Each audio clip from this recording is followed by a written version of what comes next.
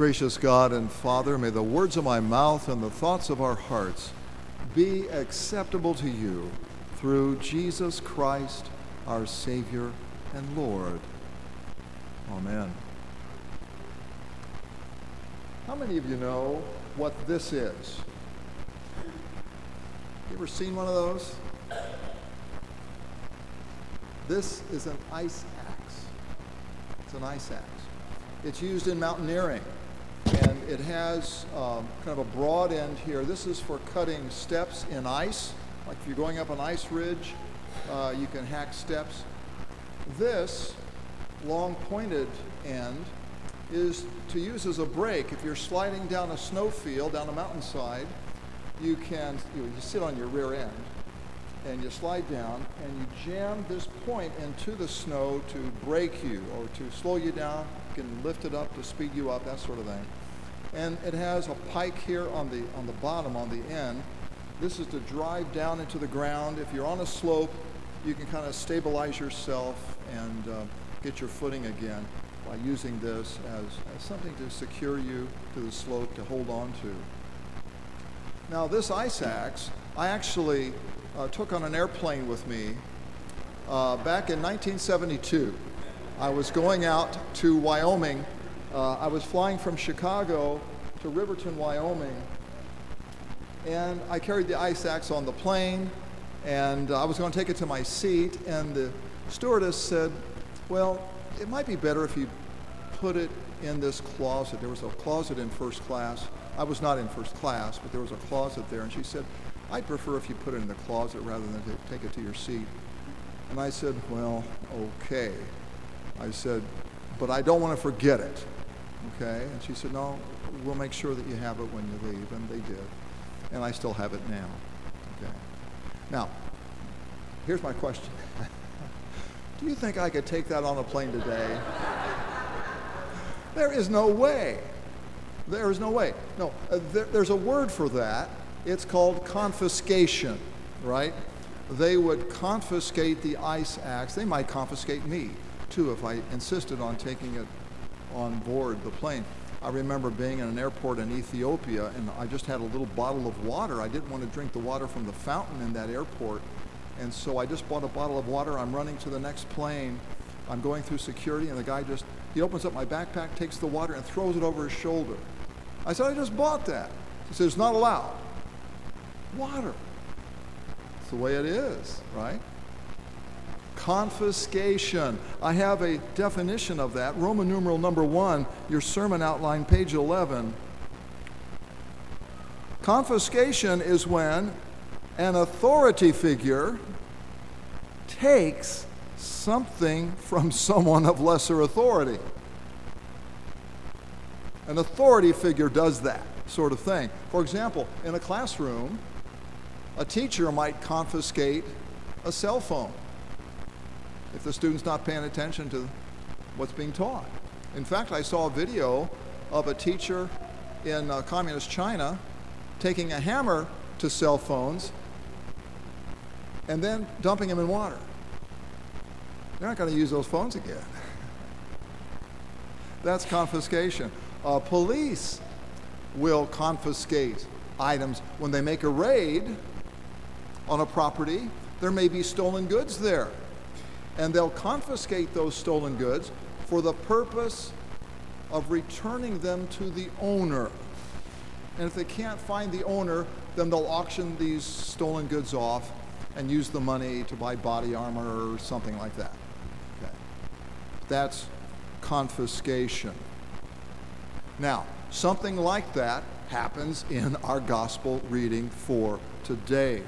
Jesus establishes his base of operations in Capernaum, which is by the Sea of Galilee. It's in the region of Galilee, and he calls people to follow him. And you've got to understand that as confiscation. Letter A, the goods being plundered are the disciples. And the one plundered is the devil. You've been stolen by the devil from God. All humanity has been since Genesis chapter 3. Satan is the ruler of this world. And the light of the gospel is pushing back the darkness. People are being confiscated to freedom, from bondage to sin and Satan, to the freedom of being children of God. Not servants any longer, but children of God.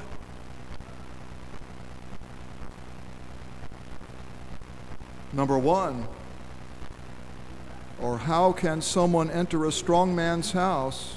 That's the world, and the strong man is the devil. This is Jesus speaking. How can someone enter a strong man's house and plunder his goods unless he first binds the strong man? The strong man's the devil. Then indeed he may plunder his house. Jesus binds the strong man by his word. His word has power. It does what it says. It is what we call a performative word. It does things. Our words, some of our words do things too. But his word always does.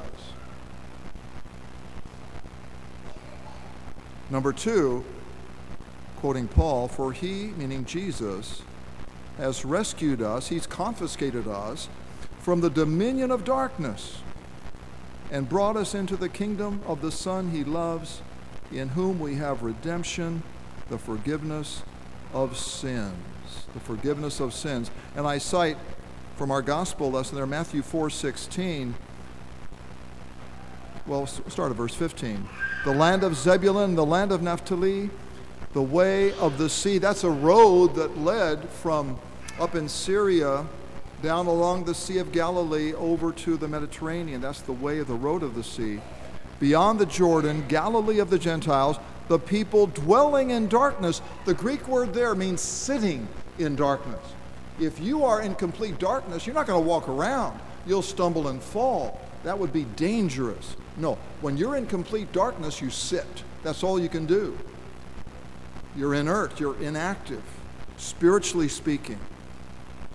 The people sitting in darkness have seen a great light, and for those sitting in the region and shadow of death, on them a light has dawned. You see, that word darkness in the New Testament refers to spiritual bankruptcy. It is the inability, spiritually speaking, to do anything. To do anything. You must be rescued from without. The light is not within you. The light comes from outside of you and outside of me. On them a light has dawned. The light is not native to us. It's native to God. But he pierces the darkness with his presence. And then letter B, that I may be his own. This is from Luther's explanation to the Apostles' Creed. I believe that Jesus is true God, born. He's true man, born of the Virgin Mary, true God, begotten of the Father before all worlds, who has redeemed me, a lost and condemned person, purchased and won me from all sins, death, and the power of the devil, not with gold or silver, but with his holy and precious blood and with his innocent suffering and death, that I may be his own. That I may be his own. Not a servant of the darkness, but a child of God. That is freedom. That is elevation. That's what Christ brings through the forgiveness of our sins and through a new status that only he can bestow as the Son of God himself, that we may be his. Not a slave of the devil, but a child of God. In Roman numeral 2, Jesus will not be found apart from his disciples, except when he goes to the cross. There he goes alone to do what only he can do. None of us can redeem another. We cannot deliver one another. We must be delivered by the one who is the deliverer, Jesus. He goes to the cross alone to do what only he can do: redeem humanity, save the human race. There he's alone. But throughout the Gospels, apart from that, he's always with his disciples. John is in prison. Jesus begins to preach, and then he calls the disciples, and they're with him from that point on. Letter A, we are essential to his ministry. We're essential to his ministry, not because we have something he lacks or something he needs, but because he chooses to use us. And we know this from experience. Jesus, God, ordinarily works through people. He works through doctors and nurses. He works through teachers and pastors and parents to provide what we need. This is how he chooses to work. This is why he made us. We are his instruments for the good of those around us. And what a privilege it is to be a part of his ministry, to be a part of the work that he is doing, whether it's in professional church work or whether it's in the home or whether it's in a place of business. We serve one another in love as we have been loved by him. We are essential to his ministry by his grace. Letter B, students ordinarily follow the rabbi of their choice, but Jesus chooses his followers. That's extraordinary. Jesus operates differently than an ordinary rabbi. He chooses us. Jesus said in John 15, "You did not choose me, but I chose you." He's the Lord, you see. You are a believer by his choice, not by yours. In our darkness, we would not choose the light. We run from the light. That's our condition. We flee from the light as Adam and Eve fled from the presence of God in the garden after sin. A guilty conscience does that to one. But he pursues us. He gives us a new heart, a new desire to follow. Roman numeral 3, his word repent does what it says. It creates repentance. When he says repent, repentance is given.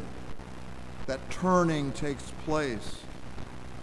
Verse 17 in our gospel reading, just across the gutter, from that time Jesus began to preach, saying, repent. And Luther says, when Jesus says to us, repent, he makes all persons sinners. He reminds all persons that's what we are by nature. When he says repent, he makes all of us sinners. That's the preaching of the law. But there's more. Repent, for the kingdom of heaven is at hand. Now that is gospel. That gospel message of the kingdom is a message of forgiveness. It's a message of restoration. It's a message of reclamation.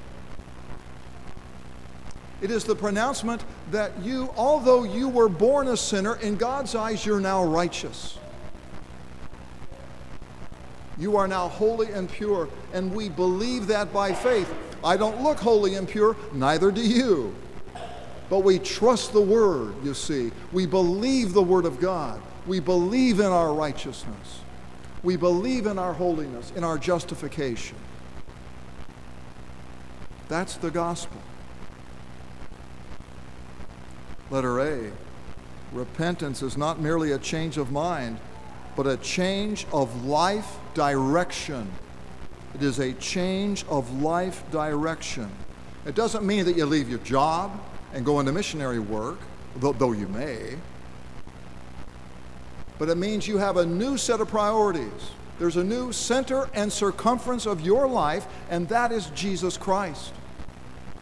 His word, his agenda, his desires begin to dominate your thinking. And you're a different mother, a different father, a different husband, a different wife. It's a change of life direction.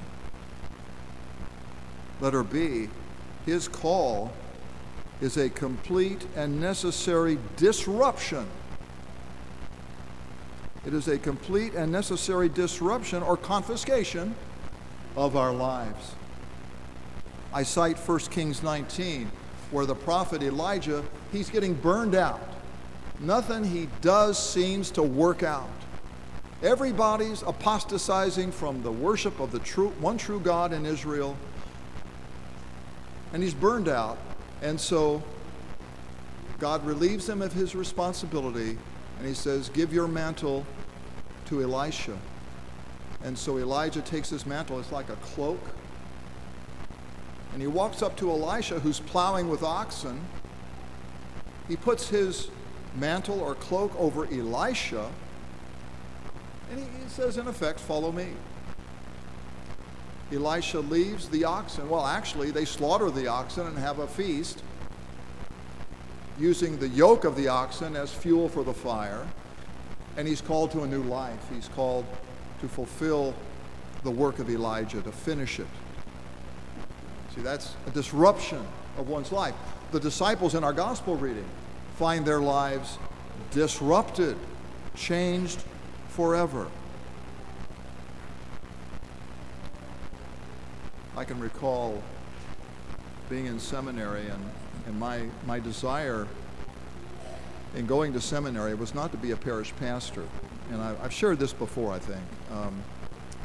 You have to be a pastor for a while, but I was focusing on an academic career. And so after getting the Master of Divinity degree, which is a professional degree, it's not an academic degree, it's a professional degree, I thought I'm going to go on for academic work. And so I stayed for another master's degree, which was an academic degree. I finished the coursework, took a call to Texas, because you got to be a pastor for a little while, right, before you go back into academia. And Anna comes along. And I begin to have different thoughts. I think, I need to be a husband. I need to be a father. But I'm finishing my thesis. I'm getting it done. I'm riding up on a train from Texas to St. Louis to defend my thesis. I defend the thesis. That goes really, really well. One of the profs says, well, he's going to continue on with his doctorate. And I thought to myself, I didn't say this, but I thought to myself, no, I'm not. I'm going back. I'm going to be a husband. I'm going to be a father. I'm going to be a pastor. And even this, going back on the train, I had a desire, a very strong desire that I had not had previously. I wanted to do evangelism. Now, I hadn't thought about evangelism. My first 2 years being in Texas, I was working on my thesis. I was more focused on me and my ambition to be an academic. But coming back on the train, I had this desire to do evangelism. I came back, and that's what I began to do. Now, ambition can be a dangerous thing. I'm not saying it's always bad, but it can be a dangerous thing. Even in church work, you can serve the idol of self. Even in the ministry, you can be turned inward on yourself and away from the needs of other people. And that is to say, even professional church workers need disruption in our lives. Even we need a change of direction from being turned inward on ourselves rather than being turned outward toward the service of those around us. And number two, Jesus did not come to be part of your life. He came to be your life. He came to be your life. Now, you know as well as I, we live in a consumeristic culture, and we acquire more and more things. We may even acquire a husband or a wife. And we get married, and the ceremony is over, and we are tempted to think, well, I've taken care of that marriage thing now. I can move on and pursue other interests. Now, you know that doesn't work in marriage, and it doesn't work with Jesus either. He is not just one more item on your shelf. He's not one more interest among many other interests that you may have. Jesus is not a hobby like knitting or woodworking that you can come and go from. Jesus is the life you are called to live. He's the light by which you walk. He is true food and true drink, and all other food and drink is merely symbolic of Him. He's the clothing that you wear. In baptism, you were clothed with Christ. You were clothed with His righteousness. He's the ground on which you stand before God and one another with a clean conscience. He's your identity. You're part of him. You are members of his body, the church. He is your forgiveness. He is your boldness in the face of death. He is your confidence on the day of judgment. He is not part of your life. He is your life. You know, sometimes when the police make a raid, there's stolen property which they must confiscate and return to the rightful owner. And the entire Gospel of Matthew, and in fact all four Gospels, are the account of Jesus confiscating human beings, plundering the devil's domain. Jesus said, when the Son of Man is lifted up, he will draw all people to himself. It is that message of the cross, that message of Christ's redeeming work, that binds the devil and it renders him powerless so that we are freed from his grip. Now, according to our gospel lesson, Capernaum and all Galilee was a very dark place. The prophet Isaiah referred to that region as the shadow of death. In our gospel lesson for today, Jesus enters Capernaum in order to plunder it, to confiscate its people and return them to God. And you know as well as I, darkness is not limited to Capernaum. Death's shadow hangs over Columbus. Darkness dwells here also. Confiscation occurs when an authority figure, that is Jesus, takes something, that is you, from someone of lesser authority, that is the devil. Jesus snatches us out of the domain of darkness and returns us to our rightful owner, that being God. And it's not wrong to say that we've been returned to our owner like so much property. But the scripture has a better way to say it. I think a much more charitable way to characterize it. Jesus has returned us not just to our owner, but he has returned us to our Father. He has returned us to our Father's house and to the family of God, the eternal family that all of us are part of. We no longer serve the devil. We are servants of none. We are children of God. We no longer sit in darkness, unable to move. We no longer sit in the shadow of death.